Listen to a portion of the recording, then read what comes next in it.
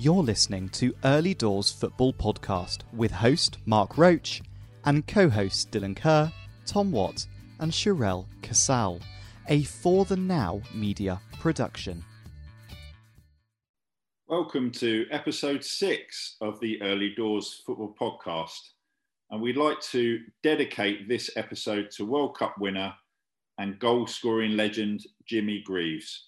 R.I.P. Jimmy, and our thoughts are with Jimmy's friends and family. Our guests this week are Noel Blake, Gordon Hill and Sophie Harris. But first, it's time for... Highlight of the week. And plenty of contenders as usual, but the highlight of the week goes to a team who are flying high in the Premier League.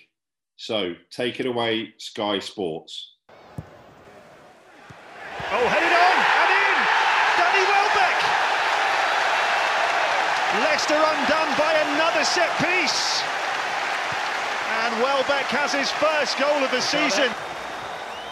Yes, that was Brighton and Hove Albion, who won 2-1 against Leicester to finish the weekend in 4th place.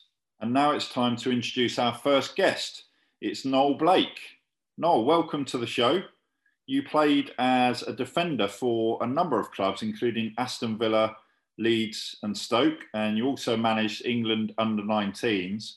But tell us a bit about what you've been doing for the last few years.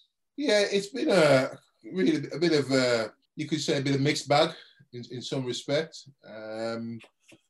Again, don't know if you know Dill, and I know Tom's aware of it. I don't know if Mark's aware of it. I had after I left the FA 5-6 years ago now, and then I went to Blackpool briefly, and then not long after I had a stroke, and that absolutely battered me, more emotionally than physically. It affected us physically, obviously, but more emotionally, and it got to a stage where, you know, you were sort of.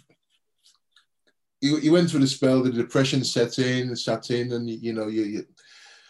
I went through a spell where I didn't know where I was, contemplated all sorts of things. The end was nigh, I had no sort of control of what was going on around me, and stuff. And then as a product of having the stroke, the legacy of having a stroke is the fatigue syndrome sets in. So then that took its toll. And then I decided, I'd love, the way I work, the way I coach. I can't coach where I wanted to coach, where I've always coached, with drive and enthusiasm and what have you. And I couldn't do it anymore. Today I was fine. And then tomorrow I'm absolutely shattered. I've got no energy and what have you. So I decided to start something up, a little bit of consultancy. He looks after young players who've been released and who I think can come back into the game, and in a bit of an agency sort of thing, and trying to help them to come back in. And also I do bits and pieces, for the LMA, what I call KMIs and so on and so forth, and open to all sorts of different things really within that.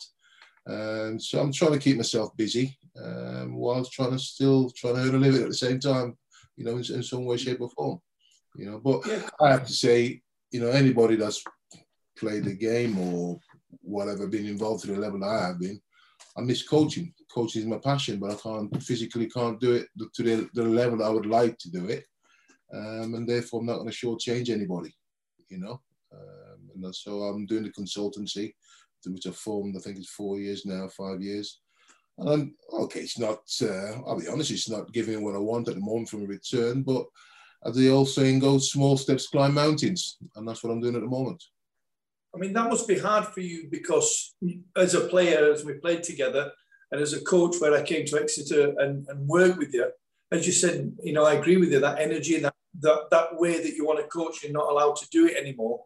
I mean, that must have been tough for you to, take that step out of it, especially when you were involved with the England under-19s. I mean, the players that you brought through, and the players that are playing now from that setup, I mean, you must miss it. Oh, I miss it enormously. And, it'd be a lie if I said I didn't miss it. I miss it every day. I'm one of these, as a kid, I was always either playing, watching, or reading. I've got shoot magazines in my garage coming out the rafters, Match Weekly. You know, they're all in there. You know, I don't know if you can see behind me a lot of autobiographies from former players and so on and so forth. If I wasn't playing, I was reading or watching. You know, I've still got videos from yesteryear. I've kept the old VHS videos and stuff like that. At some point, I'll try and convert them into DVDs, you know, the footies and so on and so forth.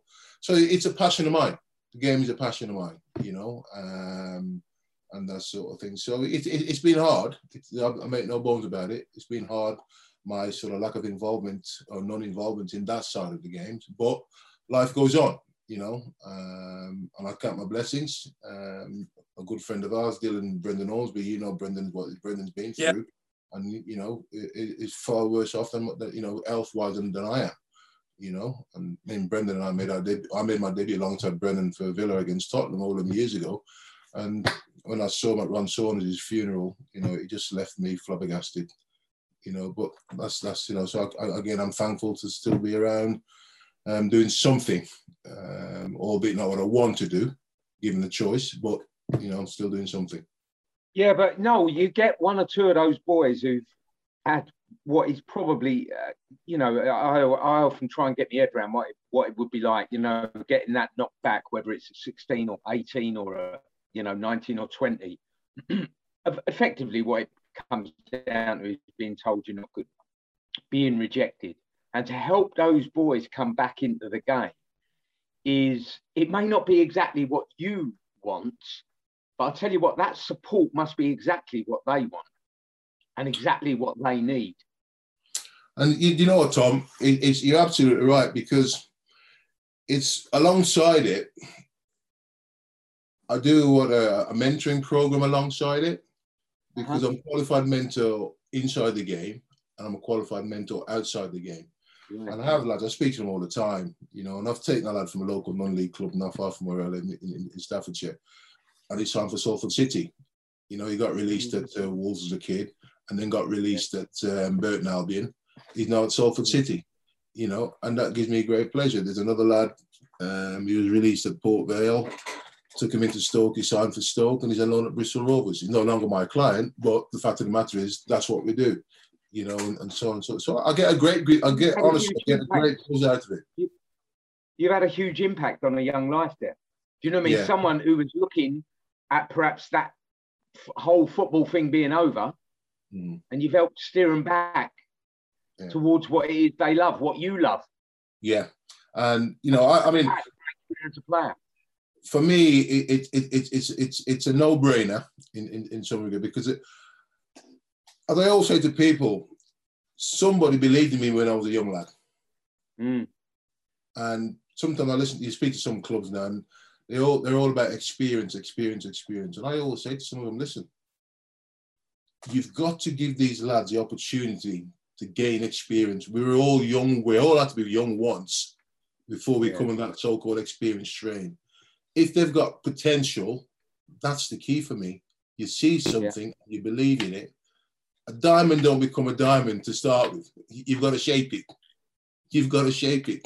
You know, you've got to dig it, cut it, shape it, mold it. You name it, you've got to do it. And then, you know, whether it's a male or a female will buy a bit of diamond and away they go. And they can display it. Yeah. And the player is no different. You've got to take time with the young player and be patient with them. And you'd be surprised what you can see. And you've got to have, as the player, and you'll know this better than most, particularly because you had that go with coaching and management, is you need opportunity. Opportunity. And, you know, some youngsters are getting knocked back out of football, nothing to do with their football, just people can't be bothered with them. Do you know what I mean? Because they've got what other people view as baggage, or, you know, that they're difficult, or they may come from difficult backgrounds, they may come from difficult family situations, they may have, you know, quote unquote, an attitude, and they get knocked back for that. People go, well, I can't be bothered with all that. And actually, there's ability in there, and there's, you know, there's a future in there if it's given an opportunity. And that's absolutely right, you know, and that's what I'm talking about with clubs or scouts or whatever. experience, you don't get experience overnight. It's like you're in a classroom. You know, kids take the time to come through, and they develop at different rates or not. You know, and that's it. And if you've got the time and the energy to help these young lads, or in some cases young girls now, because the female game is kicking on as well, you have to be patient with them. You have to be patient with them. You know, the amount of players that's been knocked back, and then 4 years down the line they go, hang on a minute, he's turned up somewhere else and he's flying. Again, yeah. Greatest example in the Premier League now, and has been for the last God knows how many years, has been Jamie Vardy. Yeah. You know, I watch a lot of non-league games, and there are some very, very good young players out there who've been released by clubs far, far too soon, in my opinion. Far, far too soon. I remember, you know, when I was working with the FA, doing the England thing, big Premier League club, renamed nameless, and I mean a big Premier League club, top 6 Premier League club. You used to go and speak to the staff about young players, and they would go, I can't get him to do this and I can't get him to do that. He's not doing this and that. So I used to say to him, what was it that he did that you brought him into the club in the first place? Why don't you concentrate on that? And then tickle along the bits that you think he's not doing correctly. And before you know where you are, keep his strengths going and work on his so-called deficits. And over a period of time, it'll come through. And that's to do with identifying them as talents. You'll remember the late great Jim Smith. I remember him saying to people, he said, when I'm looking to sign a player, I'll only ever go and watch him twice. Because if I watch him more than twice, I start seeing the things he can't do. And I'm signing him for the things he can do. And I can see that in the first couple of games. And the more times I watch him, the more I'm thinking, oh, but he doesn't quite do that, or he's not great at that. And that shouldn't be the concern. You look and you say, what can he do? And does he do that well enough that he can make my team better? But often you feel like, oh, we'll have 10 scouts go and watch him. We'll have all the data analytics. We'll have all of this. You can have too much information. Sometimes you just want one person to look and take a chance. Yeah. And you've also got to believe in your conviction. You've also got to believe in your conviction, and if you know what you're looking for, and you can identify talent, and then you start to put that talent in an environment in your head. You're thinking, okay, 3-4 years down the line, where can I see him? What has he got that I like? What has he got that I like? Yeah, you can leave your size behind, because his size is irrelevant until it comes to a point where you think he's going to be a central defender. You want this, whatever your criteria you want, a goalkeeper or a centre forward, what criteria you're looking for. Because as a young kid growing up in Birmingham, the amount of people told me I was never going to be good enough or not good enough, and I've never forgotten that. I had that one, believe me, I know that one. I know that scenario. Yeah, I've never forgotten it, you know. And so equally, when people rejected me, I look at it the other way and say, "Okay, a minute, somebody believed in me. Why would I keep rejecting people if I think they've got something? I want to give them the opportunity, like you rightly said, Tom. Opportunities is the key. You know, allow them to either prove you right or prove you wrong. But if you don't give them the opportunity, you'll never know. You'll never know. No, I mean, you know, obviously, you know, I'm in South Africa. It's so interesting what you're saying to me, because, you know, that's what I tried to do in the 3 clubs I've worked for over the last 2.5 years. And at the end of each season, you know, we've had to go as different ways, because I'm trying to bring that mentality to these clubs, to give players that the chairman will just take players out of the team because he doesn't like them. You know, not because he values his performance or values him at the club.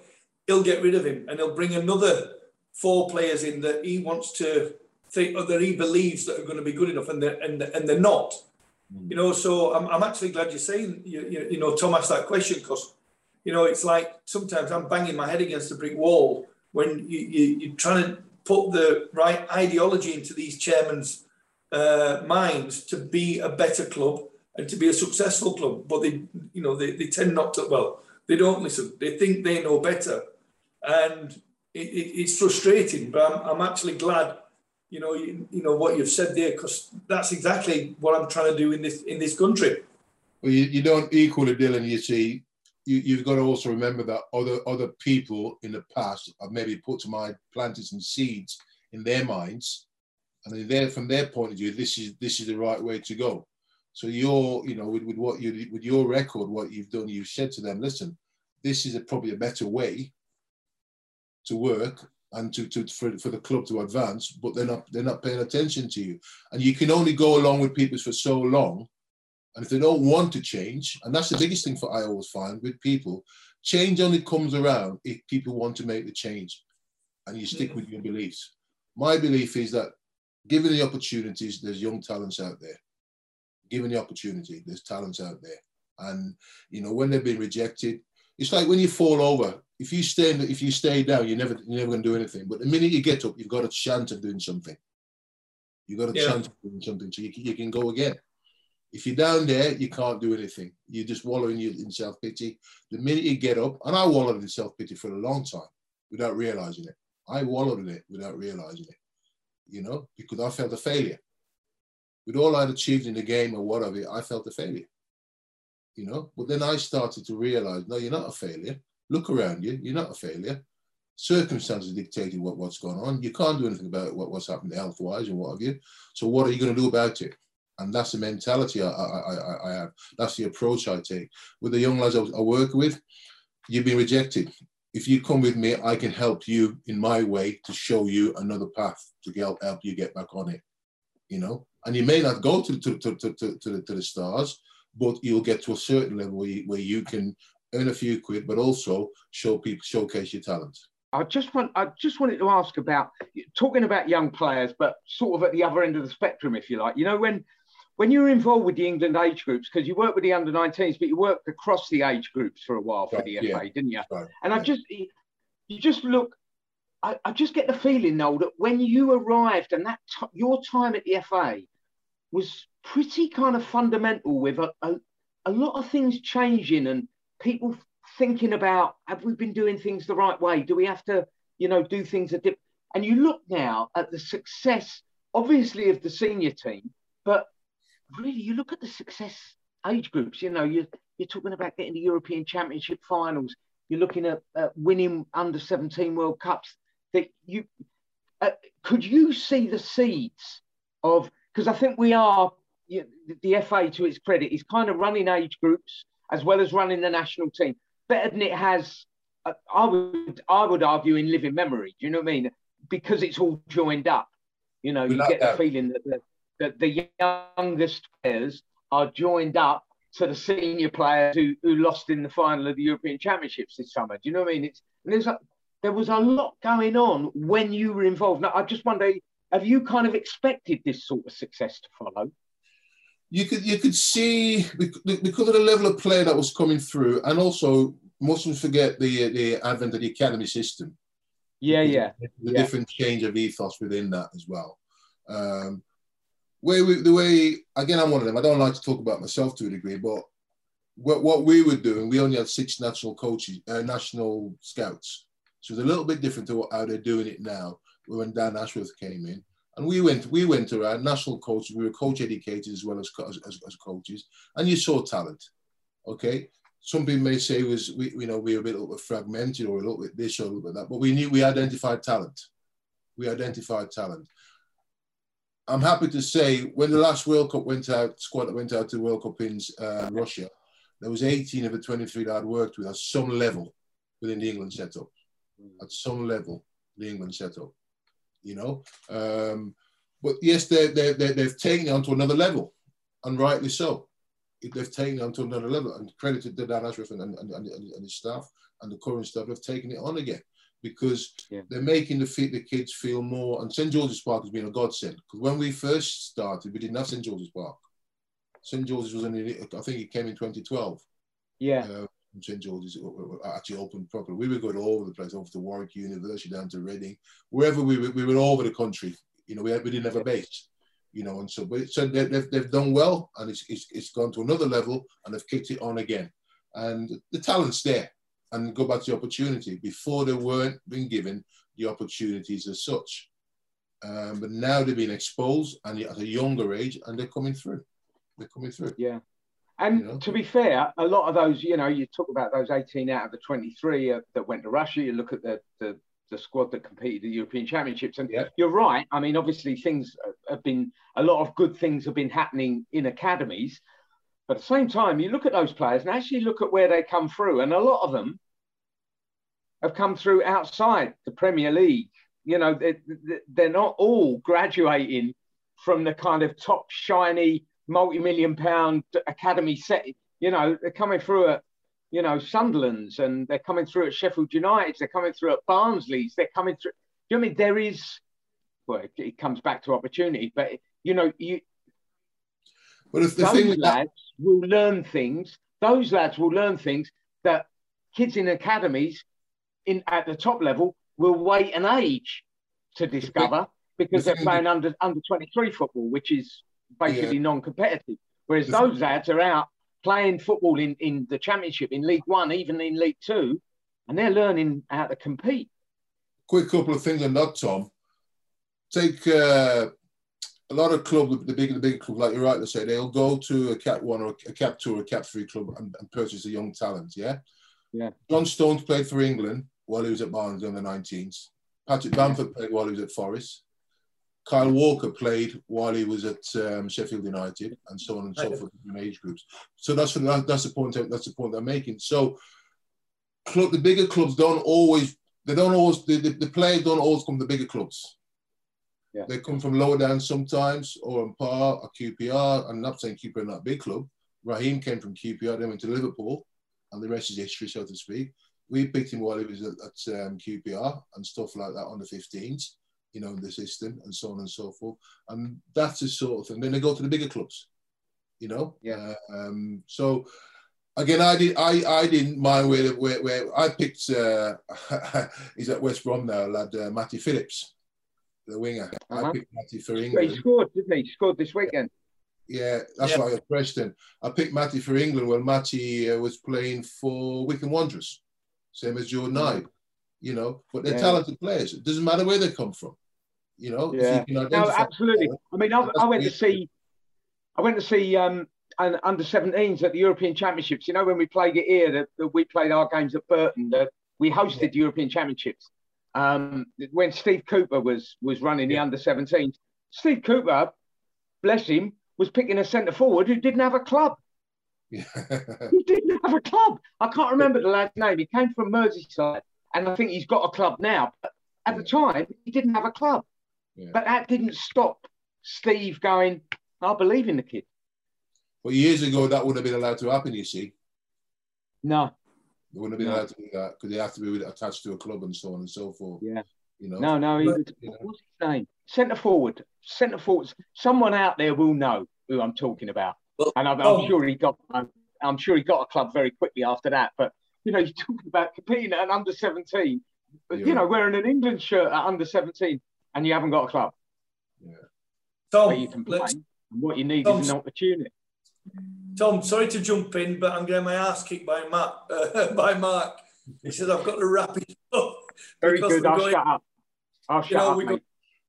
Tom, honestly, I love it. I love the crack we have. And Noel, I'm honoured and I'm proud that I'm sat opposite you. You're in England, I'm in South Africa, Tom's in England, Mark's in England, and I love this banter. Unfortunately, we've only got a certain amount of time. But thank you, Noel, for being part of this. And I really, really appreciate it. I really mean. You're only going to ask me. We're friends, and you're a good friend. And anytime you ask me if I can help you, I will always come and help you, pal. Don't worry about that. Love you to death, Noel. Love you to death. You know that. Likewise, pal. Right, Tom, you stay well, Noel. Stay well. Cheers, Tom. Cheers, guys. Cheers, Tom. Appreciate it. Nice to meet you, Noel. God bless. Take care. Bye. Take care. Bye-bye. And our next guest is Manchester United legend Gordon Hill. And a warm welcome to the show to you, Gordon. I know you've lived in the USA now for many years. So tell us a bit about what you've been up to the last few years. Yeah, the weather is very similar to the UK. So for me, this was, if I'd have found this place 15, 20 years ago, I most probably would have stayed here then. But you move around, obviously, with being a player and being a coach. You're all over the place. You're us. And I'm more of a developer now. I develop young players. You go through the stages as being a player, then you become a senior player, then you retire, then you become a coach. That's if you follow the line. And then after that, you develop, you get involved in clubs, you find out the true word of manager or managership that I went through. I went to Chester. And you're hired to be fired. So you get in the game, you try to pass on, you battle your way. It's not what you know, it's who you know. And it's the usual stuff. And I've been really had my own company, United Sports, now must be like 15, 20 years, where I develop young players. So I try not to be associated with any club, but be able to let them see all the players that are being developed. I enjoy it. I pass it on. It's not about me anymore. It never was. It was all about the young players that are coming through that I can help, maybe to go into the pro world, go into a college, go to another level. And the States was something that I really, really thought needed it when I first came over. So that's what I've been doing. That's what I'm doing now. So my son and I are together coaching, and the young and the old. All right. Well, you played for England. You're very well known for playing for Man United. Won the FA Cup. I think I'm right in saying you were top scorer for 2 seasons in was it 77 and 78 at Man United? I don't look at my stats. But to be honest with you, Mark, I think players that follow themselves are really, it's up to them. But I don't follow. I just enjoyed scoring. And it wasn't a case of the FA Cup, the League Cup, Champions League, as what they would call it now. It didn't bother me. It was just scoring goals in front of 55, 60,000 people at Old Trafford was something that you get used to and you don't get used to, because when you get used to scoring and you score, you know they're behind you. But when you don't score and you have a little bit of a drought, and don't forget I was played on the left-hand side, so I was delivering as much to Stuart Pearson and Jimmy Greenoff, little Lou Macari was just phenomenal. If I didn't score or I missed I felt it, because the Stretford end and everybody else would let me know. And I think if you go there and you produce it, I think then they take to you, like I did when I was at Millwall. Even it was a smaller crowd, I went there, I did my business, and they looked at me and said, you're one of us, which I was. And then I moved to United, which was a much bigger scene, bigger stadium, a lot more people. The noise was just deafening, especially coming from Millwall with about 10,000 people. And then going to 60,000 people, 54, 55 was a regular. So, and now that it's 70,000, goodness gracious me, it's even, I don't know where they were going to put them, to be honest with you, Mark. 70,000 people, because there's no room behind because there was a station. There's no room other side because there was a little bit of a dual carriageway up there. So, yeah, it's just evolved. It's just got, the game, the club has got bigger and bigger. And of course, there's been some fantastic players, and I was very fortunate enough to be one of them.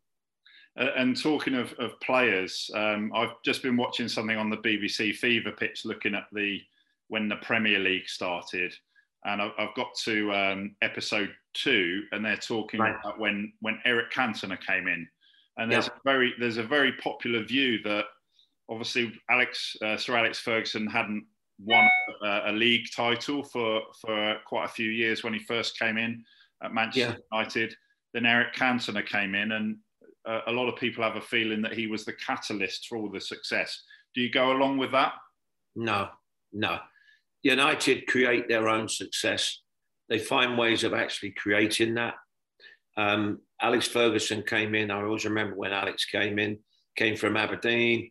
Little Gordon Strachan was up at Aberdeen, then got sold to Man United. And me and Gordon would always have a chat, and he'd say, "Oh no," he says, "I've just moved to get away from him, and now he's back. He's back with me. He's back in charge." But the first year was very tough for him. I think it was very close to the first FA Cup game. That if he'd have lost the game, there was always that fear that he would be replaced. He was an untried manager, so to speak, in the Division One. He'd done ever so well with Aberdeen. He won the cups, brilliant, absolutely brilliant. And then I think it's like everything else. You need time to settle down. And I think that year, was a case of, well, if he'd have maybe lost that FA Cup, he would not have been there. But he got a result at the end, and he went on strength to strength and done brilliant. I mean, when he started to get the youngsters coming through, which has always been a big plus at United.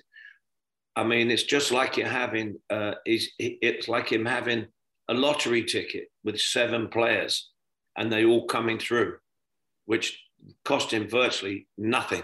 But they were great players. You had the Giggsy, you had the Nevilles, you had the Nicky Butts, you had Beckham. They came through. Scholesy. All of a sudden, like a manager's great when 1 or 2 players come through, not 6 or 7 of them that can go in the first team. And what Eric Cantona did, he came along and he was an old head on his shoulders. And he basically just, okay, fine, a bit like Ronaldo will do now, pass his experience on to the youngsters that are coming through, which is a bit of a replica of what was happening. And so hopefully patience with Ollie, because that's always going to be, is he good enough? Can he handle it? Can he not handle it? And all this. With Fergie, it was, well, he's going to have to grow up with that. You had Ron Atkinson came in, that was, Kruger Ron, as he was called, because he had more gold on him than the Incas. And you used to know Ron. You got Ron, he was a character, and he put together a nice little team. But then when Alex came in, I think when it was a case of, okay, fine, they've got a very shrewd manager. I mean, he'd been a shop steward at up in Glasgow, so he knew how to handle people and players, which was man management, which has been turned into a really big thing nowadays, is your man management. And I think that really works. And, proof is in the pudding. 25, 26 years later, he's picked up so many honours and bits and pieces. He's guided players. He picked up the Ronaldos. He's picked up, for instance, the Cantonas and that. And I think that's nice to be able to see exactly what you want and to maybe put that in place, and which he did. Yeah, and what do you, bringing it right up to the current day, obviously Ronaldo's come in for the second time. What do you see Manchester United being capable of doing this season and in the next few seasons? Well, I think what the first thing he did, it's like he's gone shopping. He's got his shopping list. He's had a look. United have always, United, everybody thinks they're in for everybody. Well, one man's meat's another man's poison, another coach's poison. So he might not want some of the players that come through. So everybody says, oh, he's linked with this player, this player, this player. But I think you've got to really look at it as a manager, which he has done. And he's looked at where he needs to strengthen, and he's seen where he can get. And then, obviously, all of a sudden, you've got somebody that was a fabulous player for the club at the beginning, Ronaldo, when he started, became a legend, became a superb player, became a player that everybody says, oh, I tell you what, he sets things going. And I think with the strategy of buying Cristiano, was that his experience now, he may not give you what he had at 19, 17, 18. But what he will do now, his experience is most valuable. And hence the expression, Mark, you know, I wish I knew then what I know now. And that will always be part of it, you know. And I think that every single player would say that, every single former player. But what you do is you take it. He played his heart out. He's reached the top. He's staying at the top. He's very fit. And then if you look at Cantona wasn't fit, but he kept that air of confidence about him. The wanting to be able to promote younger players and then keep them in hand, so to speak. So the investment on that side for Sir Alex was, he did right to get that.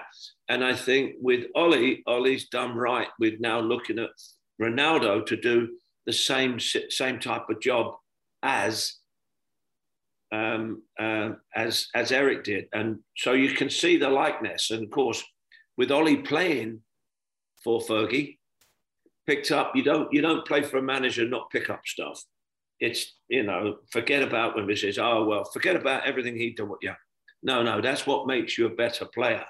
Taking in what you want, throwing out what you don't want.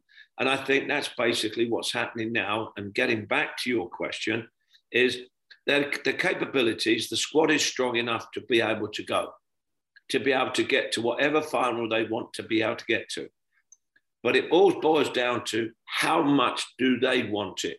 Not, you've got a great squad, and that'd be great. Yeah, you have a fantastic squad on paper, but not be able to produce it. And then you've got to keep the harmony. You've got so many players that yes, I want to play for the first team. I don't want to be sitting on the subs bench. I want to move. I want to transfer. And to be able to handle that, you've got to be able to have that man management. And I think what Ollie will do slowly, he'll start to get it, but it will take time. It's not something that comes overnight, and we've seen it. So now everybody's smiling at Old Trafford. You know, Ronaldo's come back to home. Now you know, people are saying, well, we should win something. Well, I'd hope it's not so much winning it, it's competing at that level, which for a few years they weren't. And it was like, oh my God, we need to change the manager again. We need to change the manager again. And stability is something that was needed. They got it.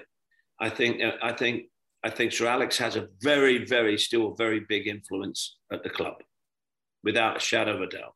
Why do I say that? Because Samat did exactly the same with Tommy Doherty. So, but that's not bad. That's good, because if you're going wrong, you want someone a bit more experienced and somebody maybe like that, Sir Alex, to pull you up and say, woo, calm down, you know? So it's that type of, the club is the step by step. And, you know, once they start, if they pick up a trophy, that's obviously, Mark, got to be a bonus. And if the players start playing the way they should be playing, that's even more of a bonus. But when people say, oh, they lost, they've done this, they've done that, it's a hiccup in the road. They're not immaculate. They're still learning to be able to play together. They still don't know the system, so to speak, or who's playing with who. Once that happens, once they start to understand, and that only comes with playing in time. Look at the list, the sub list. You could have a first team from the subs. And I looked at it today and I went, goodness gracious me. You've got an England centre forward or a strike. Jesse Lingard sitting on the bench. Jesse can't get a game in the starting 11. But now Ollie's got to manage it game by game, team by team. Who does he play against Newcastle? Who does he play against Arsenal? And these players have all got to be groomed to be playing for them for their team. They're all great in their own right, but now they've got to be great as a team, and that's an interesting thing that I don't think anybody can answer at the moment, because we've seen it before with teams. We've seen Man City got the closest, but if you look at what Pep's done, he's not afraid to drop one of their top players. And I think every player must realise now that you're not guaranteed of a place because of the size of the squad. So if he plays somebody because he's playing Liverpool and he might play somebody, completely different defenders, he might do completely opposite and, play a 4-4-2 and then go to a 5-3-2. I mean, systems can only be played if you've got the personnel that can play it. So when they line up 4-4-2, it might not stay like that. Depends on who you're playing. And Gordon, just finally on the impact that Ronaldo will have on Man United this season and beyond. How important do you think it is that people have been talking about the energy he's going to bring to the club in general, the supporters, and how much he's going to lift the club? And we saw what he did on his first debut. Not just the fact that he scored 2 goals on his second debut, but his presence and. I think it's his presence, Mark. It's like you said, when you have somebody of that caliber, then basically what it is it's like Messi. Exactly the same as Messi. It's the same as Maradona. Maradona, when he played for the Argentinian team, it was lovely to watch. When you watch somebody like Zico play for the Brazilian team, you knew that they could cut you to pieces. You knew that they were the real deal. You knew that you could have beaten them, but you knew that they weren't lowering their standards. And I think that's what Cristiano will do. He may not be as quick, but what he'll do, he'll pass it on. It's like we say, I tell you what, if I could move as quick as you, but then all of a sudden an older player will say, yeah, but I'll make the ball move quicker.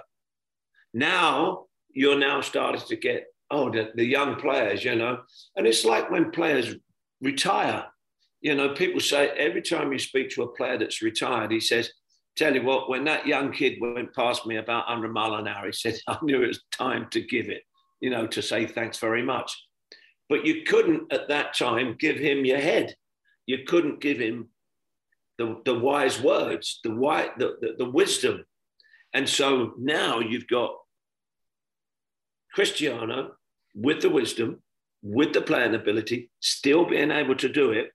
And what he's doing now, he'll go in and the Jadens and the Greenwoods, take as much as you can from it. Suck it in until he finishes, till he walks out the stadium. Because mannerisms are passed on. And with United, it's been there. It's not been Cristiano Ronaldo. It's not been Eric Cantona. It's not been myself. Anybody that wants to pass it on. It's been before me, the Bobby Charltons, and the Dennis Laws, the Besties. Everybody talks about, Bestie. When Bestie was playing, Bestie never had the wisdom that people have got now. And if you look at now what's happening, and Pat Nevin is a big one on it, is that the mental side of the game. If somebody could have got George on the mental side of the game, and who knows? So the game has changed in that respect. The game has changed in terms of more athletic, run, rabbit, run. And you look at, for instance, Jack Grealish, who's a great prospect.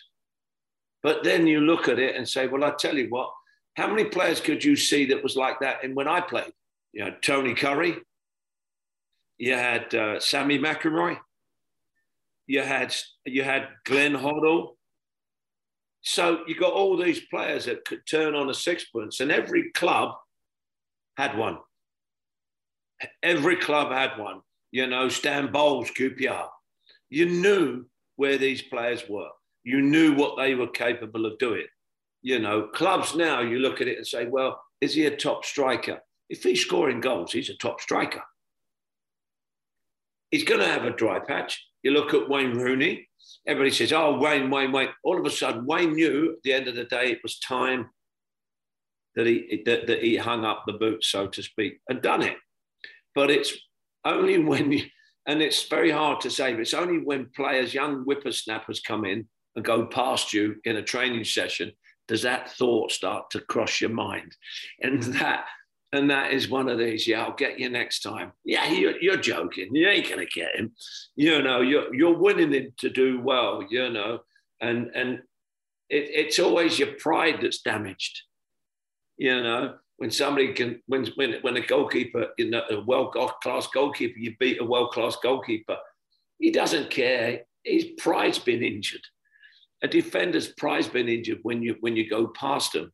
And seeing players that do that, and like with, for instance, Cristiano, he still does it a little bit now. And I can guarantee you, all United supporters are going, ooh, great. Well, that's fantastic. But it's in today's football, not tomorrow. It's there today. We've still got it. Other clubs are finding it. We've got it, so that's a big plus for us down the road, that we've got, even sitting on the bench, got to be able to pass your confidence. And what he can give them is worth his weight in gold. And hopefully he can, put a few more performances in that people say, well, great, thank you, that's great. And he's been a good servant. And now it's time for our weekly look at women's football. Sherelle still isn't well, unfortunately, so we hope you get well soon, Sherelle. But we do have a very special guest and someone that Sherelle knows. It's Leicester City goalkeeper Sophie Harris. So hello, Sophie, and welcome to the Early Doors Football Podcast. Hiya, thank you for having me. It's a pleasure to be here. No, you're very welcome, and thank you for being with us on the show this week. So can I start with asking you about what are the aims for Leicester City this season? Because you got promoted from the Championship. What would you say are the hopes and the aims for Leicester City this season? I think so. Obviously, as a team last year, they did extremely well. It's just about finding their feet in the WSL this year. Obviously, it's a very competitive league. There's some great teams in there. So it's about putting our first foot forward, really, trying to establish ourselves as a good team in the league, but also the way that we play is probably something different to what kind of the teams are used to. So it's about, obviously, hopefully winning games and making sure that the games are competitive. And yeah, just kind of showcasing our style of football and what we're about. And there's a reason for why they did so well last year. So obviously building on what they had last year, bringing in the new players, which have already brought in a wealth of experience to the team already. So yeah, it'll just be about, obviously, kind of taking it game by game. But hopefully, our aims are kind of like top half of the league, kind of being realistic, yeah. And you've got a Leicester City legend, Emile Heskey, as an ambassador for you. So what impact has he had so far? Yeah, it's great to have somebody like Emile within the setup. He's got such experience and knowledge about the game. So just having him in a day-to-day, and just he's such a nice guy as well, so down to earth. So to have somebody like that within the environment and within the setup, it's just amazing. But even just day to day, having him out on the pitch, obviously he takes a few of the sessions, especially with the strikers as well. So I mean, you see the likes of Tash and Jess already. They've got such potential. So having Emile to help them and guide them, hopefully can just bring the best out of them. So yeah, it's great to just have him on board. And being that you're a goalkeeper, has he taken a few shots against you yet? You know what? He's also had a go in goal for them as well. So when they've been striking against them, but his power, it's just ridiculous. He's got such talent still. So yeah, I don't really like to get in the way of his shots, if I'm honest. I'd rather just applaud. Yeah, that sounds fair enough. And what about your own personal aims this season? Because you're a goalkeeper. You're not the first choice at the moment. So what would you like to achieve this season? For me, obviously, personally, I'm still yet to put on a shirt and go and play a competitive game for Leicester. So that would probably be for me personally. Hopefully, being able to showcase myself. But yeah, Kirsty's a great keeper, and you can see that already in the first couple of games that we've had. I mean, her game against United, she made some great saves. And every day it's just competitive within training. So it's just about supporting her, making sure she's as ready as she can be. And if my time comes to be able to put on the shirt and play some minutes, then hopefully, yeah, I'll just show what I'm about. But it's just, day by day, taking it, making sure that we're still competing one another, keeping training high, and just being able to support in whatever way I can. To help the team both on and off the pitch, like the coaches say, it's not just about the starting 11, it's a team sport and it's a squad game. So you just never know when you're, especially being a keeper, it's such a hard position that just any time you might be called upon. So it's just making sure day by day I keep myself ready, I keep myself fit, so if my time comes, then I can take it. Well, I wish you well with that. And I just wanted to ask you about the Championship, because Leicester came up from the Championship last season. Who do you see doing well in the Championship this season? Well, if you'd have asked me this a few weeks ago, my answers might have been different. But already you can see, just by the results so far, it's such an open league this year. I mean, we were saying the other week, we're so glad we took the opportunity and we won the league last year, because it's just, you can't call it.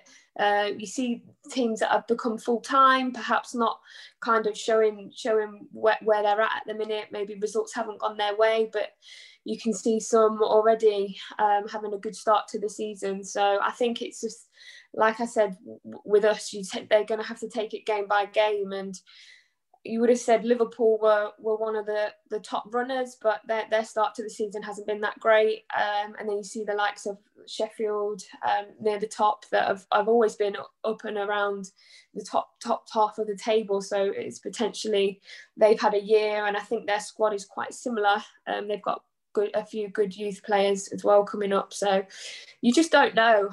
You can't call it. There's some great teams as well within that league, so it will be definitely one league to watch. And I'm watching the highlights week in, week out. You'll be able to see some top players also coming through that league, which is great. And Sophie, you've got your own goalkeeping business. Tell us a little bit about that. Yeah, I mean, I was lucky when I was younger. I had my dad as my goalkeeping coach. He had his own goalkeeping business as well. So for me, when I was younger, I had those opportunities to be able to grow as a player. But I don't think there is, especially with goalkeeping, there isn't that many opportunities out there especially for young girls that are trying to make it. So it's just about giving young people opportunities. So I've just had 2 camps recently. One was an all girls camp, and one was a mixed camp. And I also did one with Chloe Morgan, with her in the May half term, and it was a great few days just to be involved with, just to be able to see young girls, the talent that's out there, and just have them come together as a day and be able to kind of showcase themselves, meet each other, and kind of give them a platform to develop as well. And hopefully that's something that I can provide moving forward. So there will be one coming up in October that I'm due to announce shortly. But yeah, it's great to be able to start that, and like I said, give people the opportunities that perhaps weren't there when I was younger. The women's game is growing, so there's going to be a lot more teams and hopefully leagues coming up throughout the 3 years. So if I can help develop them and help them set them up on their journey, then that's all I can ask for, really. Fantastic. And if somebody would like some more information, what's the website address? So it's all over my social media as well. But if they want to have a look, it's www.sh-goalkeeping .co.uk. But if they would like to go and have a look, it's due to be announced then, and also on my social media. Right. Okay. Well, Sophie, thank you so much for joining us, and really wish you well for the rest of the season. I appreciate that, and thank you for having me. It's been a pleasure. Thank you. You're welcome. Thank you, Sophie. And now it's time for football fans from around the world. And my guest this week is Fran Carroll, and Fran is a Brentford fan in Dublin. So, Fran, could I start by asking you why you started supporting Brentford? Yeah, I grew up as a Man United supporter, and back in 2000, I was living and working in London, and Brentford were playing Spurs in the old Worthington Cup, and I managed to get a few tickets. I was going to see Spurs effectively, and when I went in, I had just such great fun, and it was like coming home almost, with the crowd, the supporters. Just the fun I had with them, and I was back to kind of watching, at the time I thought, real football, as opposed to watching Man United winning week in, week out. And I just started going back every Tuesday, every Saturday I could. I got hooked. That's fantastic. And in all of that time, what would you say has been your best memory of supporting Brentford? Obviously, I suppose you always get the personal side of things. For me, it was the match I brought my son to, where he was a mascot back in, I think it was September in 2016, Brentford versus Preston. And Alfie, my brother, who just passed away this year, gave it to him as a birthday Christmas present. And so, yeah, it was a great game. And having Brentford win 5-0, a bonus, and to see also Scott Hogan, one of the Irish Bees, scoring a hat-trick in the game as well. So overall, a fantastic day. But I suppose as well, another huge memory is the Arsenal game just gone by. Who can beat that? Yeah, it was just that opening day of the season. I think there was a lot of anticipation there, wasn't there? And you've had a great start to the season, and obviously all eyes on Ivan Toney at the moment. But who's your favourite Brentford player in all the time that you've been supporting Brentford? On the slightly biased side, it has to be an Irish player. But I think there'll be many Brentford supporters will agree with me that Alan Judge has been absolutely spectacular in his time when he was with Brentford. I mean, he scored some hugely important goals, none more so than the penalty to give us promotion to the Championship against Preston on Good Friday. So and Alan, he was, I mean, absolutely fantastic. It was gutting that he lost his big money move to Newcastle, the leg break. But he's just such an instrumental player and so creative. He was magnificent. And you obviously fantastic for Brentford to get in the Premier League. And you mentioned the first game of the season at Arsenal. Fantastic occasion. So where do you think Brentford will finish this season? Yeah, I mean, it's a tough one. I think every Brentford supporter will take 17th, you know, hoping not to go down. Similar when we came up into the Championship, we were hoping that we wouldn't go straight back down again. So, I mean, 17th, I think we would take. But I think, to be honest, they're playing so well so far, and if they can keep up the kind of the style of football that they're playing, I think we could probably nip maybe 14th, more than likely 15th, I think. But you know, again, anything above 17th will just do us fine. All right, Fran. Well, it's been fantastic to speak to you personally, and also a Brentford fan, because I think Brentford probably this season, a few people is their second club, shall we say? So. Great to speak to you, and we'll hopefully get you back on later in the season to see how your prediction's going. Yeah, that'd be great. Yeah, and hopefully I'll be wrong, and we'll even be in the top 10. Great stuff. All right. Well, thank you, Fran. Great to speak to you. Great. Thanks, Mark. Take care. Thank you. Early Doors Football Podcast for football fans worldwide. If you want to get in touch with Mark and the rest of the team, you can reach them on earlydoors@forthenow.co.uk.